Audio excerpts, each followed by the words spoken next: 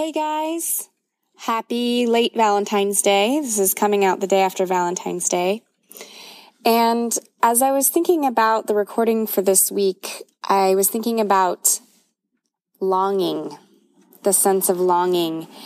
And I wanted to read a poem, a love poem, about longing and connection. And I just wanted to dedicate this to anyone out there who's listening who might be experiencing longing for connection or for partnership. And that includes people in relationships, because we can experience longing while we're in a relationship. We don't have to be single to experience that longing. So wherever you are and whatever kind of relationship status you have, this is dedicated to you. And it's called The True Love. This is a poem by David Whyte, Whyte. He's one of my favorite poets. And the true love is one word. So the title is The True Love. And here it goes. The true love. There is a faith in loving fiercely the one who is rightfully yours, especially if you have waited years, and especially if part of you never believed you could deserve this loved and beckoning hand held out to you this way.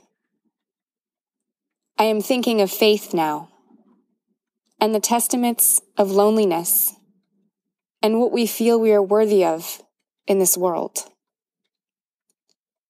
Years ago, in the Hebrides, I remember an old man who walked every morning on the gray stones to the shore of the baying seals, who would press his hat to his chest in the blustering salt wind and say his prayer to the turbulent Jesus hidden in the water.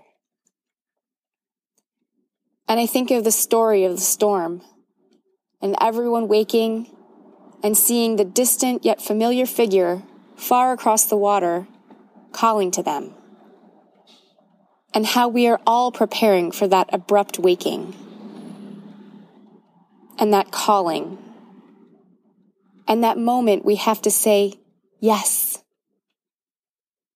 Except it will not come so grandly, so biblically, but more subtly and intimately, in the face of the one you know you have to love.